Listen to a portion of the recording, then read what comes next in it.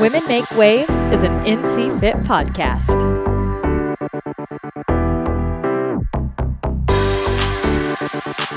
What's up, listeners? Welcome back to the Women Make Waves podcast. I'm your host, Lindsay, and today we have Leah Lutz on the show. It will be just Ariel and I, as Laura was out sick, but I guarantee you this conversation will knock your socks off no matter what. Leah is a nationally ranked powerlifter and actually just placed multiple weight division records in a meet just a couple weeks ago. So we're talking to her fresh off of competing right out of COVID, what it was like to train for Raw Nationals in the middle of a pandemic when you're not with your coach, you're not with training partners, you're not in the environment that stimulates PRs and success and honestly motivation. So we talk all about that. We talk about how she bridges the world between being an athlete herself and being a coach, and how her experience as a teacher really set her up to work with athletes in a different capacity than most fitness coaches do. I absolutely loved having this conversation with Leah today, and I know you will love it just as much. So while you're listening, go ahead, take a screenshot, share it on social, share it with a friend, tag us, leave a 5-star rating and review so we can keep getting guests like Leah on the show. And if you haven't already checked it out, be sure to get your hands on the NC Fit app. You get 7 free days for a trial. So, I mean, come on, free things. Who doesn't love free things? 7 days of free workouts. We know you'll be hooked after that. You have a different program every day of the week for 4 different programming tracks. So whether you are looking to compete, you want something a little bit more of a push-pull, strength and conditioning, or your overall fitness to go through the roof, be sure to check out the NC Fit app, which I've linked in the show notes. Until next week, enjoy the show.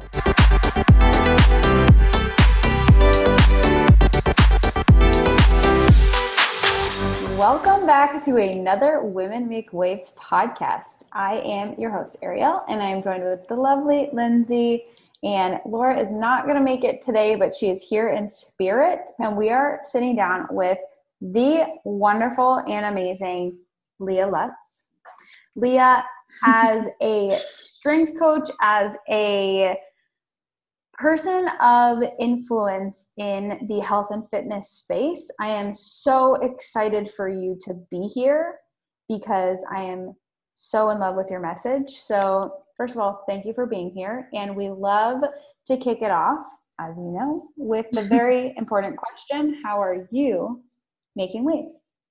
Yeah, thank you so much for having me. I'm really excited about this conversation too. I just love the tone already. And the question, how am I making waves? Like, honestly, made me a little bit nervous at first because I thought, I don't make waves, right? Like, but then I thought about it a lot and I thought, no, I do. So thank you. It was a good question.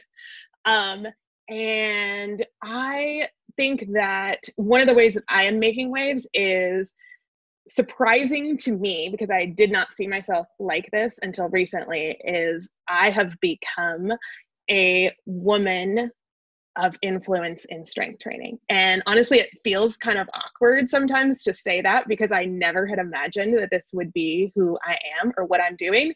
I was a teacher for 15 years and was not athletic at all. And so to even say that is a little bit jarring at first until I recognize this is my life passion right now. And I love working in the strength world. I love working with people, men and women, but as a woman in the strength world, we all know that puts us in the minority.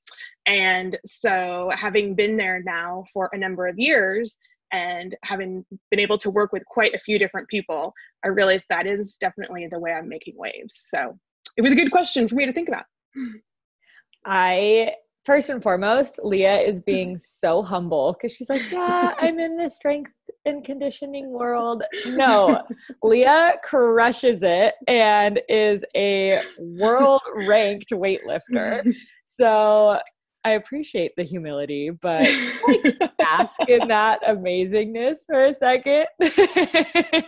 Thank you, Lindsay. Yeah, so and I am just coming off of a fun competition for me. Lifting is a huge part of my life. And this year in particular, I think was helpful in me even being able to answer this question, because we just had USAPL Raw Nationals, and I not only competed for the 6th year in a row and finished, every year I've competed, I have competed in the top 5 in my class. So I took 2nd place and set 4 American records in my class. But this time I was also able to coach a number of other people. I've coached a couple people here or there at this level of meet, but this time I had 6 of my own clients who also competed and all medaled. And every one of their experience was also fantastic and inspiring. And it was a lot of work. But it was a great experience. And so it was a new mark this year to compete at that level, but also to coach so many people. And it was fantastic. Loved it. Yeah. So what has it been like, especially being a coach of others and training as hard as you do yourself, with a year and a half of us not being in the gym or with training partners? What was that experience like? Yeah. Important question. Like, as far as competing after this long, my last competition was at the end of February, right before everything locked down. So I was in one of the last meets in California, because then it was in March that all the gyms and competitions and everything locked down. So yes, it felt like a really long time, and that brought it brought a lot of extra anxiety before going to nationals, because there was this sense of, it's been too long. Am I going to actually remember what to do? How is it going to feel? But everything just kind of comes right back, and I enjoy it so much that it just all fell into place. But training for me, but in particular, a lot of my clients, was very, very complicated over the last year and a half. I'm pretty privileged because this is my job. I do also have quite a bit of my own training equipment, so I was able to keep all of that up. But the number of times that I was working with clients, because I work with clients all over the world as well. So I have clients even now who are going into new lockdowns still. And so the number of times that we pivot over and over and over again, we're going to train in a gym. Now we're going to train at home. You have no equipment. You have one kettlebell. You're going to do all body weight work. And so I think it was a year and a half of so many of us learning so much about ourselves and fitness, and recognizing it doesn't have to be tied to one thing. And I think so many people get into fitness and exercise and movement, and they discover something and they like it, and they get so hyper focused on it that they're not able to see how many other options there are that are totally worthwhile.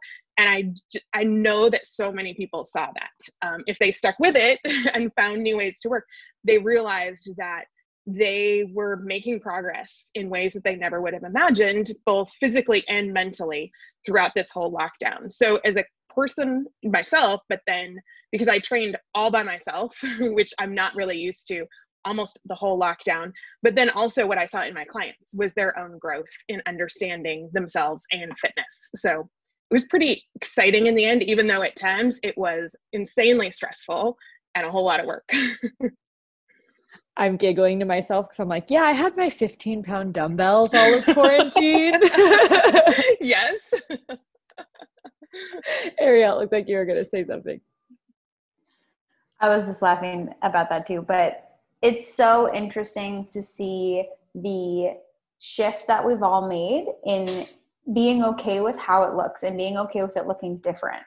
And I know for you, you've gone through a really big health transformation for yourself. And I'm curious to know, maybe not from the very beginning, but what throughout that process for you has been the biggest maybe change that you've had to make in being okay with things looking different? Yeah. So one of the first things that comes to mind is learning and then really embracing the idea that I have a lot more strength of all types than I thought I had, right? Because when I was faced with those various different challenges, and even in making like a big life, fitness, health change initially, like it feels so overwhelming and you hit those barriers and you think, I can't do it. I can't do it. But having other people around you who remind you that you can do it and I'm going to help you do it, that like was huge. And at the beginning, it was a lot of people saying, I know you can't believe it, but you can, like, you're going to keep going. You're going to do this. And so that would be reflective even of what's so important to me now as a coach. But then as time went on, and then my coach in particular helping me realize I really, really did have a lot more in me than I ever believed.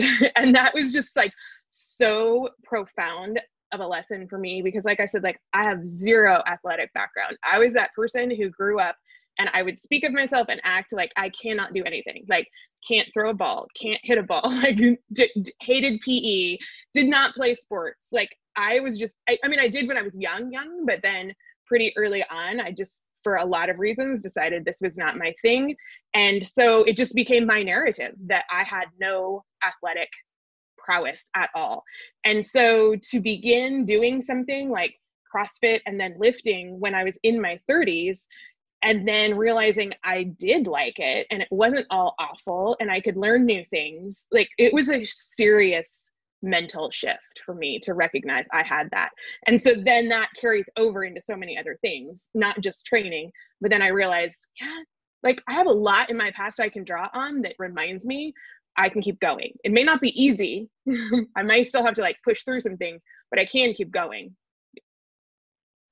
That's so huge. And I just want to dig deeper into it with you, because I feel like this is a place where a lot of people get stuck, right? Is maybe I'm unhappy, or maybe I feel stuck and I have this narrative that it's not my thing, or that I can't do something else, or that there's not another option out there for me. So when you were there, how did you kind of tap into, well, maybe I can do more? Because I know you had that support system, but it also kind of like, you can have all the people in the world around you telling you you can do it, but until you believe it, it doesn't really happen. So what was that for you? Yeah. So at the beginning, it was definitely, I think, a pretty strong sense of, I don't know if I can do this, because I had gained and lost weight cyclically for a long time, so there had been a lot of patterns of failure. And so that was definitely in my mind. So not only unathletic, but I was like, I'm just in this cycle. So at the beginning, I think it was this sense of everything is pretty bad. It's hopeless. So I kind of think my only choice is to try, because I don't like, there's nothing else to do. Right. So I'm going to try it again. And I was sure I was going to fail.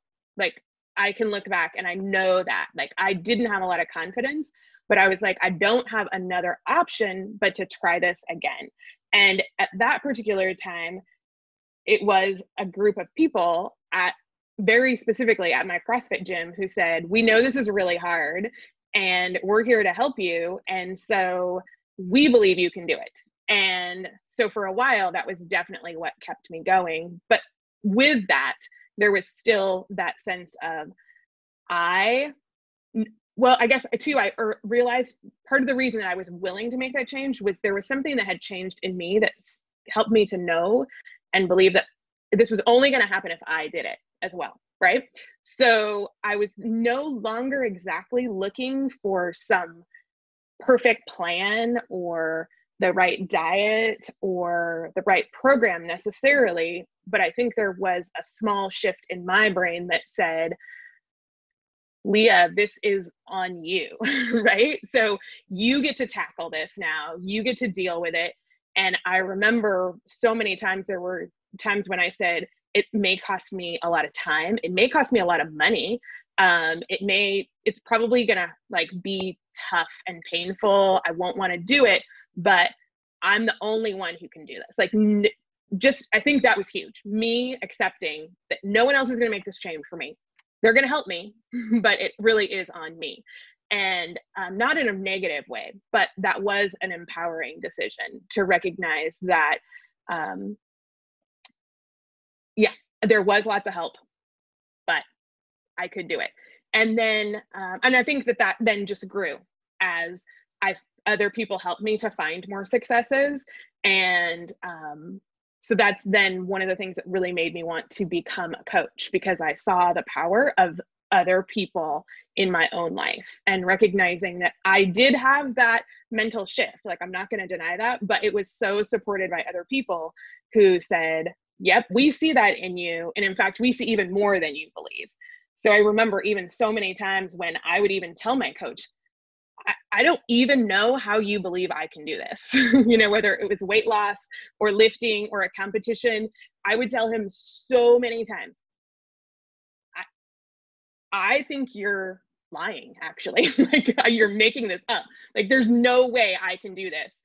And he'd be like, nope, you can. And so, you know, that was also one of those things. And, you know, he's not a liar. I mean, he doesn't like bullshit and just like tell me fake things I can do. So he was right. But, you know, it took a lot for me to believe in myself. But I did have that initial realization. I get to do it, me. So. Yeah. The radical responsibility piece is so big.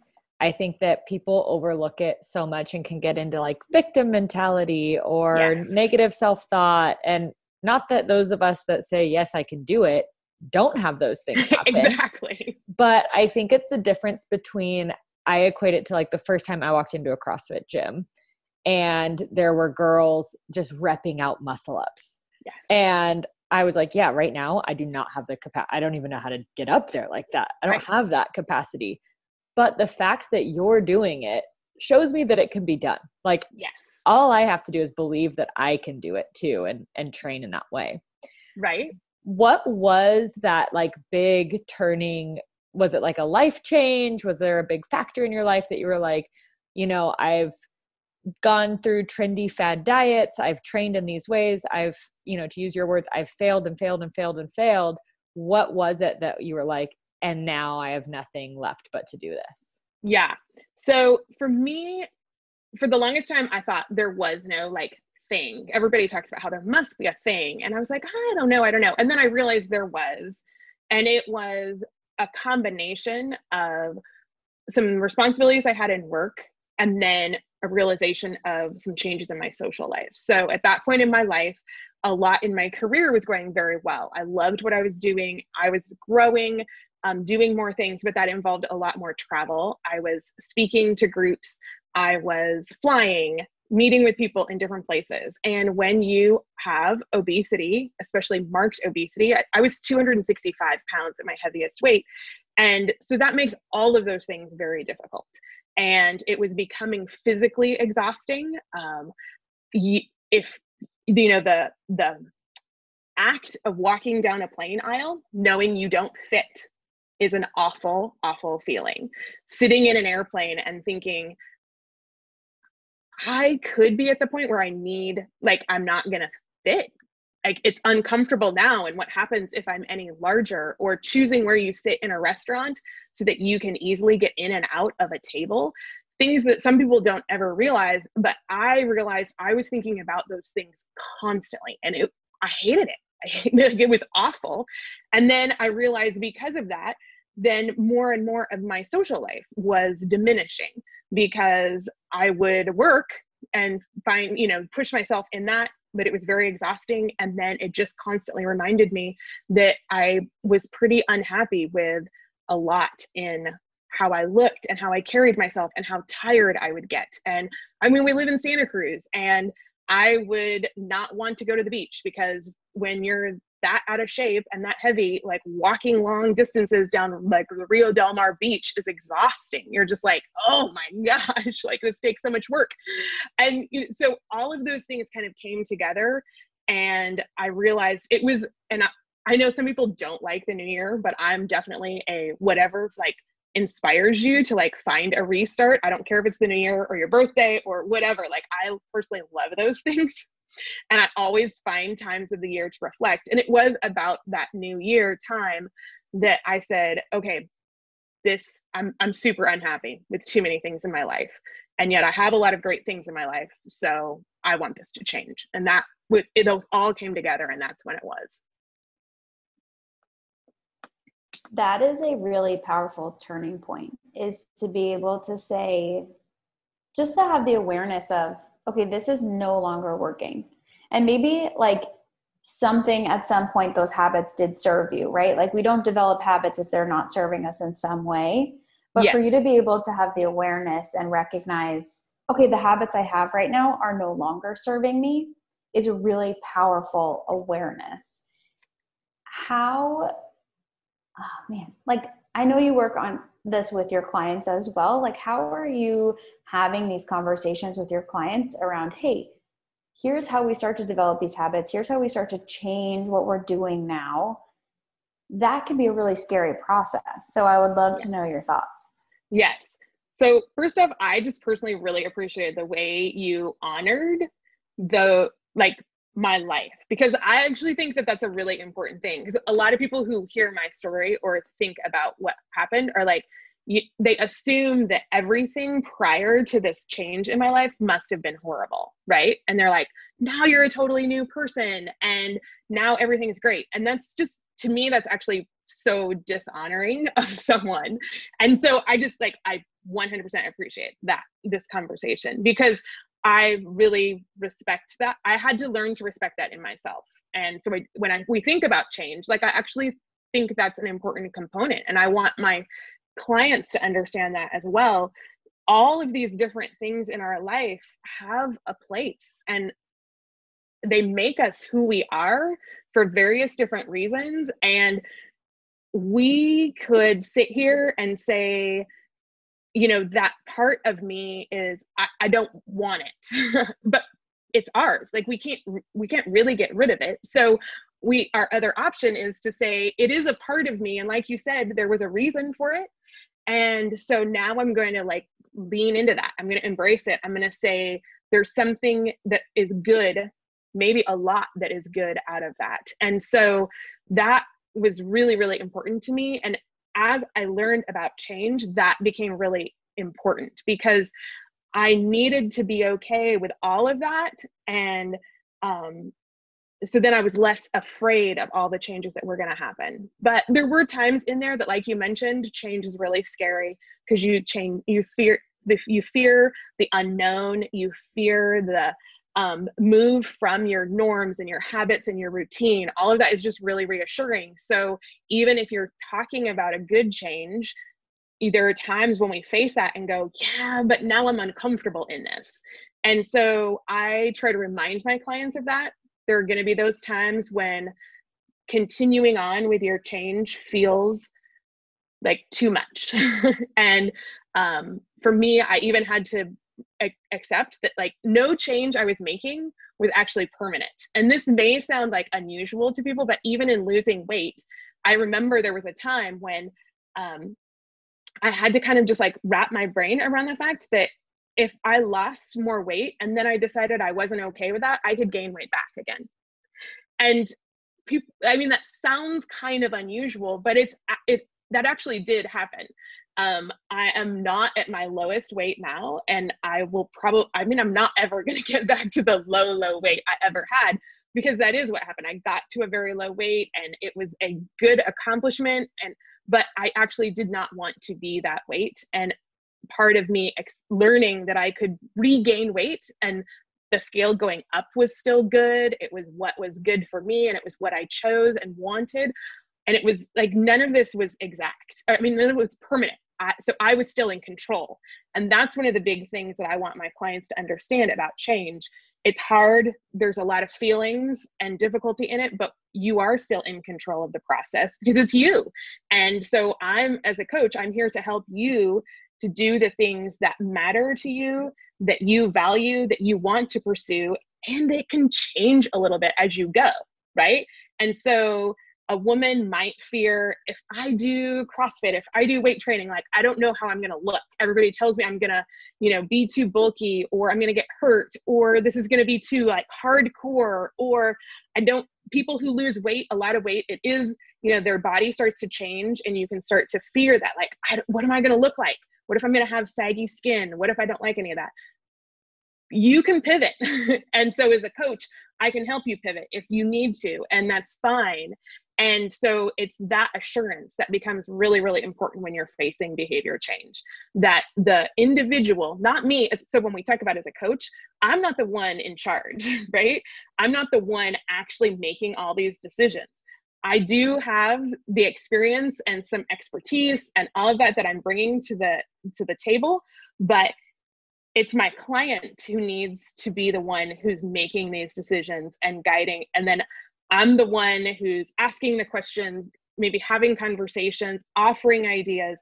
But in order for this to work, it's got to be them. So that's my role as the coach.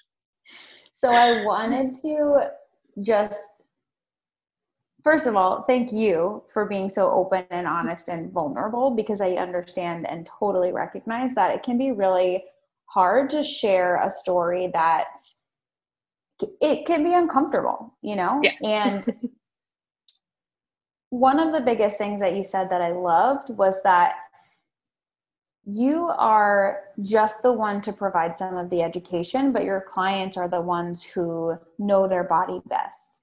Mm-hmm. And that can be really challenging, I think, for clients at first to understand that, oh, wait, I know my body. Like, I actually have all of the answers. Yes. It just is a matter of how I'm applying that information. And I'm curious to know from your perspective how that conversation started within you, because I think it can be really easy to skip over for some people, you know, understanding and really being able to trust yourself and trust what you know. So how did you start tapping into that intuition? Yeah, I agree with you. I think it is really hard because it's uncomfortable, right? As people who are going through change, we would like someone to give us something that's already prescribed and laid out with the assurance that it's going to work, right?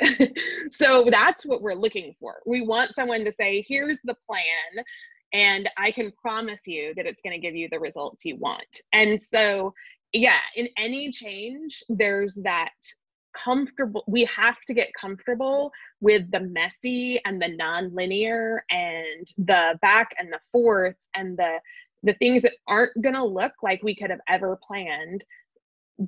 And we have to be okay with that, knowing that we do know ourselves and we do have the capacity to keep moving forward and making great choices, or just choices. Like they're not even always great, but you know, like we have certain things that we can do and we can control. And so those all just start to come together to move us in a direction. And the goal is aiming towards our final direction, but it could be like pretty scattered in the way that we get there. And so when I first started, there was a lot that was very, very controlled, and there was some comfort in that. And so I may have some clients who I do in our conversations, I may offer them a lot more initially. That says, okay, so I heard this from you, like this is what, but I try to help them right from the very beginning, understand this is what I heard you say, and they may not have even realized it. I know I didn't at the beginning realize some of those things, but having that kind of pulling out and saying, this is what you said. So because of this, how about if we do this? How does that sound to you? And then for me, having options when I changed also was good pretty early, because I did strive for exactness. And so it was like, tell me exactly what to eat, tell me exactly what to do in my training, and then I'm going to be okay. Right. And realizing that that doesn't work for anybody for very long. And so had to like learn to be flexible. But once I added a little bit of flexibility and realized that things were still good, things were still okay, then I could like gain confidence in that. Yeah. And that's what I want my clients to understand too. Anyone I work with, that life is always messy. Like we're going to have some great times when it feels like it's not very messy, and then it's probably going to get messy again really soon. And so, you know, just recognizing that and then seeing that you have a ton of resources to move you forward.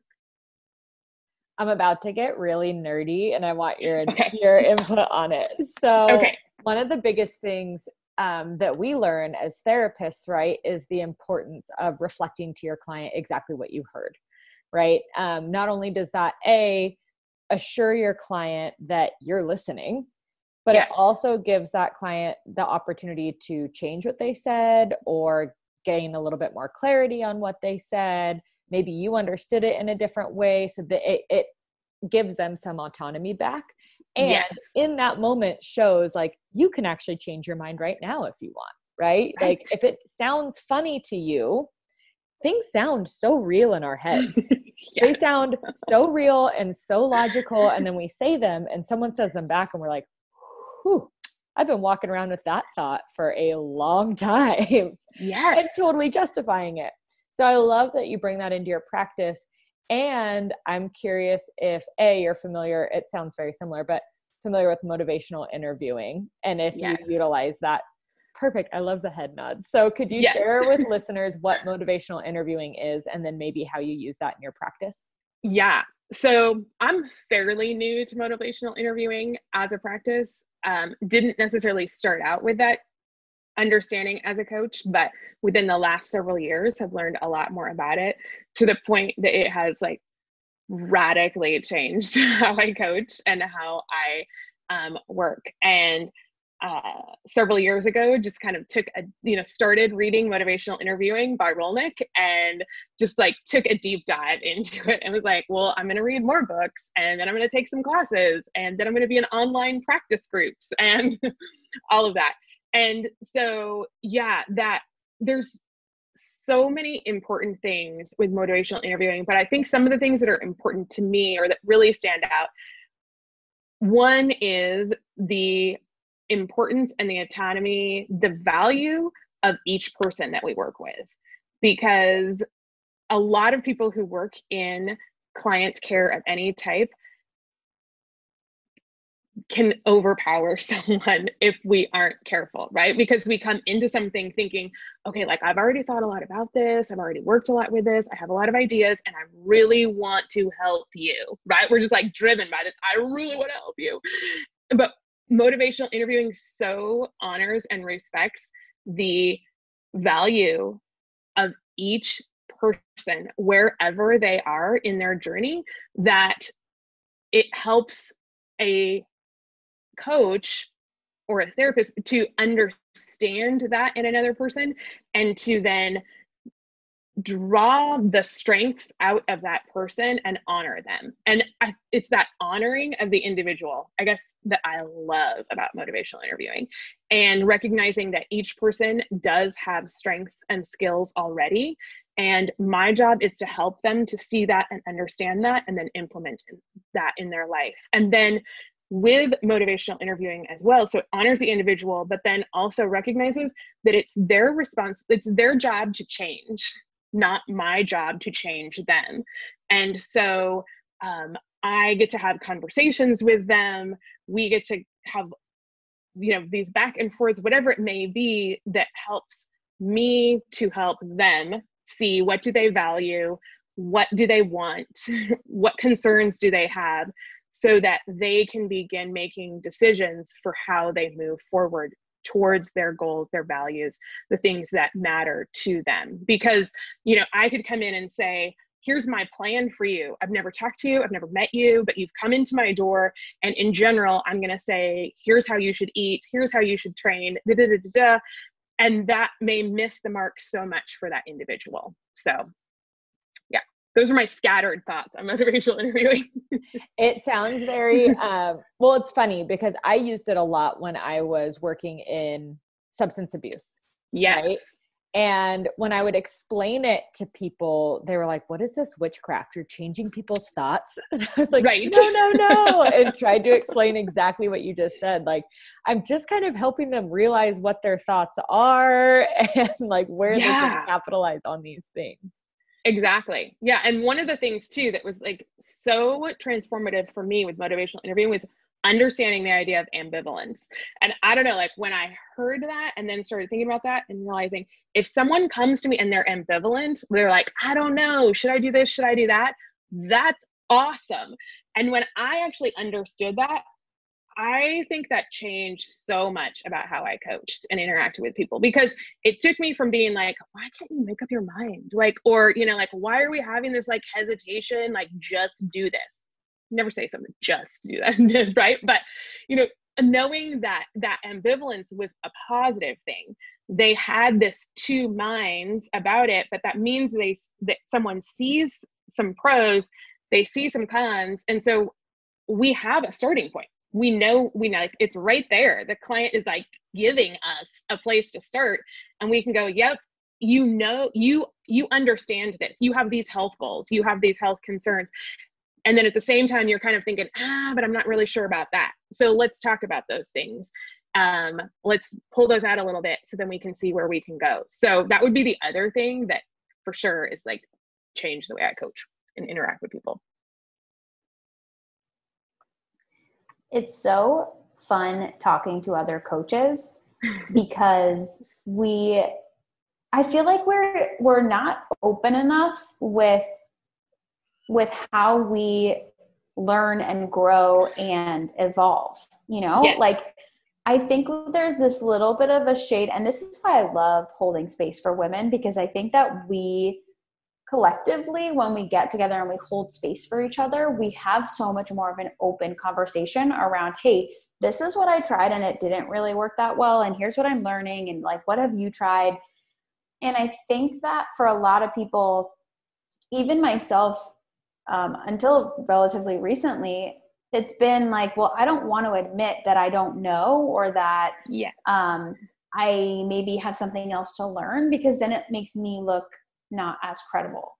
Yes. But this conversation around like learning and growing and trying new things, it doesn't just stop in the gym, which I think is so cool to hear you talk about, because that's something that I think we get stuck in. It kind of is like, well, no, learning and growing and adapting, evolving is just for fitness.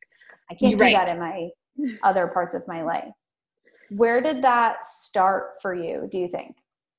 Yeah. So I do think that one of the great things about my history is that, you know, being a teacher, and then being a teacher who then very specifically taught teacher training and curriculum development towards the end of that career, I was so involved in how do our students learn? How do our teachers learn? What do we need to communicate with them? How can we do this? You know, teachers who have already been doing something for a very long time are probably some of the most resistant groups of people you could be working with, because they're like, honey, I have been doing this for 30 years in my classroom, so I don't need to go to a teacher training and have you tell me a new way to do something. But so I think there was a lot of practice there in understanding, so that, without question, that was when I learned more about motivational interviewing and those ideas. I went, yes, of course, because if we're not honoring the individual and recognizing all that these teachers who have taught third grade for 20 years have already done, then of course they're going to be resistant to us and they're not going to want to change. So then when I like moved that into individuals, like I was able to see that connection. It's like, yep, because you, my client, have been responsible, and you've actually done very well at, you know, like keeping yourself alive and moving and functional in society. Like, even if there've been struggles, like this person has had so many successes, and they've done it. And so they have things to bring to the table, and I may not know them. And then it just changes the focus so much, because yes, like as coaches, we are a subject matter expert. Like, there's also no denying that. Like, this is what we do. This is our passion. We learn about it. We want to do this well. So that's not in question here. But each client or individual also is an expert on themselves. So then we get to have that conversation and figure out, like, how can we connect these two so that we can move forward with these two, you know, people working together instead of just one. I love that so much. It's such a collaborative effort. It's not like I'm going to teach you everything and then you're just going to go do it. If it were that simple, like there would be a lot less people that needed to work with coaches, right? Right? Yeah. And that's one thing too that I feel like we we kind of get lost in is that we feel like maybe we just need a coach when something's wrong. Where is the harm in wanting to just evolve or wanting to learn something new?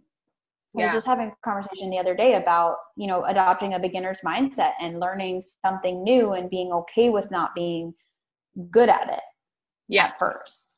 And I feel like I'm asking you so many different like questions out of different fields, but I'm just so curious because I love your input on really just your outlook on life. Thank you.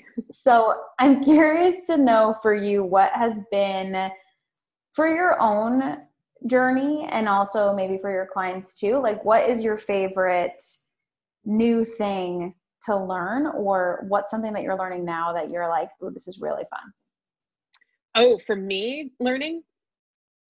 Good question. Well, so it does have a lot to do, like, not to like give like that like right answer, but like without a doubt, like when Lindsay asked about motivational interview, like I am serious. Like when I deep dive something, I deep dive something to the point where I am now applying to go back for my master's because I am so in love with this idea, right? So without question, I'm like, yep, I love this. Like, so that would definitely be one of those.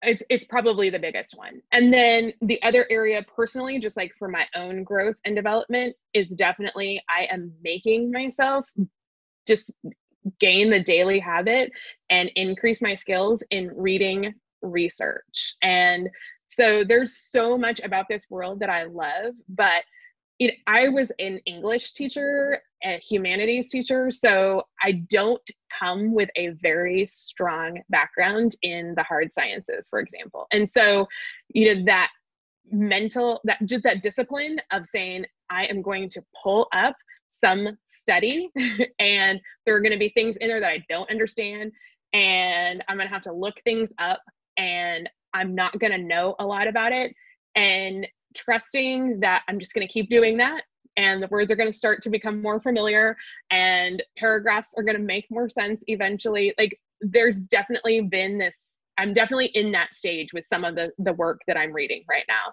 and it's good, but it is super uncomfortable when you're an adult. And you mentioned the beginner's mindset, and being an adult and feeling like, why am I spending time every day feeling like I'm stupid, right? Like I'm voluntarily saying, yeah, I just read that whole paper and I don't think I could summarize it for anyone quite yet, right? But it's just like knowing that is the beginner's mindset. That is where that we have to be in that uncomfortable place when we're stretching ourselves to something new. So that would be a prime example of where I am, is just being like, yep. So that number may not mean anything to me right now, but 5 more papers from now, it's probably going to start to click. And then I can talk to somebody about it. And then, like the discipline of, it's not making sense yet, but after I read 5 or 10 of them that are related, then I can maybe write some notes about it. I can ask an intelligent question about it even after I've read enough, and then be told where I'm not understanding something and where I am, and we can move forward. So those 2 things would be 2 examples. I love that. And I think we've had a really great conversation for clients, right? Like for people that are looking to make change in their lives. But I also think what would be so beneficial to hear from you is if you're a coach and you're just starting and you want to start to learn more and you want to be able to make your biggest impact on the people around you, where do you start? Yeah, big one. I think if at all possible, a new coach should find a mentor. And that in itself is an uncomfortable thing, right? To go to someone and say, can you help me? Is just like super open and honest. Because we get really nervous about saying to another person, I don't know enough and I would like your help. And because that just carries with it the admission that you're willing to be instructed or corrected as needed. And I think that those are all really important parts of mentoring. Just going to someone and having them tell you all the good things you do is not a mentoring relationship. So when I say that, you want to find somebody who's going to be honest with you and say, yep, you know, like this is, we're going to talk about this, right? There's a misunderstanding here. Or have you thought about this a little bit more? So I think that's one of the really big things, is being open enough to find a mentor. And in offering that, I acknowledge it's super uncomfortable, but it is insanely worth it whenever you're trying something new like that. So that would be the big thing. And then I think the other part is recognizing what you do and do not know. Not so that it overwhelms you, but so that you can appropriately find your place. And, you know, a lot of people ask about things like imposter syndrome and all that. And I have some new thoughts about that. So don't know that I'm like ready to like dive deep into that. But, you know, when you're new, you have those feelings of insecurity and like, is this really what I should be doing? And and there's all kinds of advice to like, just fight that. Like you're strong, you know, like just go for it, fake it till you make it. And there's an essence to which you need to do that, right? You do need to believe that you can do this. You've chosen to do this. But I actually, you know, I think that there's a little bit of that tempering that the imposter syndrome also gives us that is pretty helpful. And so I'm not really like totally fake it till you make it kind of advice, because new coaches also need to know you're new, you know? And so don't necessarily take on everybody who asks you for help. You be okay with saying, you know what, I'm not ready to coach you yet. I've kind of heard your story and what you want, and I'm not the best fit for you. But then keep finding people that are good fits for you, because there are lots of people out there who are going to be great for you. And so, you know, you find your mentor, you understand your limits, you also understand your strengths, and then you play to those strengths. And you're like, okay, like if I'm ready to coach beginners, like I'm full on going to find beginners. They're so easy to find. So just keep looking for them. But like if the person who's been training for a really long time says, hey, do you want to help me? And you're like, I don't know, then just be honest and don't do it yet. Know that you're going to do it later, but it's not quite time yet. I love that. I totally agree that imposter syndrome can be really helpful. I think it's a really great piece of feedback to lean into, you know, like if you're feeling like an imposter, what piece of that is making you feel that way, right? Like, is it that you feel like you maybe aren't educated enough, or maybe you feel like you don't have the experience delivering the information, like whatever that may be. I think leaning into it can be really powerful. And I do also, on the flip side of it, see like you do kind of have to believe, or maybe like jump before you're ready, you know, like it's a little bit of kind of both of those things. And it's like balancing them is the balancing act of the century. But that, I love your answer, because I think that too often we just hear the fake it till you make it, and it can be really detrimental. And that's, I think, where people get stuck. So hearing both sides of it, you know, lean into the weakness in air quotes, like what can you improve on, and be okay with knowing you have to improve something before you take on everyone, because we can't help everyone if we don't have the answers. Exactly. Yeah. This has been such an amazing conversation, and I am so thankful for you being here. And if other people want to follow you, keep up with your journey, work with you, where can they find you? So the best place to find me, surprise, surprise, is on Instagram, right? So it's Leah_Barbell Medicine. My name is Leah Lutz, so you can also search for me and you'll find me there. But Leah_Barbell Medicine, search for Leah Lutz Barbell Medicine, and you'll see some things I wrote, or find my, you know, contact information there. But Instagram is always handy. Yeah. Amazing. Thank you so much again for being here, and thank you for sharing and spreading this light. This has been such a fabulous episode. Good. I loved the conversation. Did not necessarily know what to expect, but I actually find those to be some of the best, you know, right? Because you're like, well, yeah, like I'm just going to talk with some great people and we'll see where it goes. So thank you guys too. Like, I just really appreciated that. So yeah. Thanks, Leah. Of course. Of course. Thanks, Leah.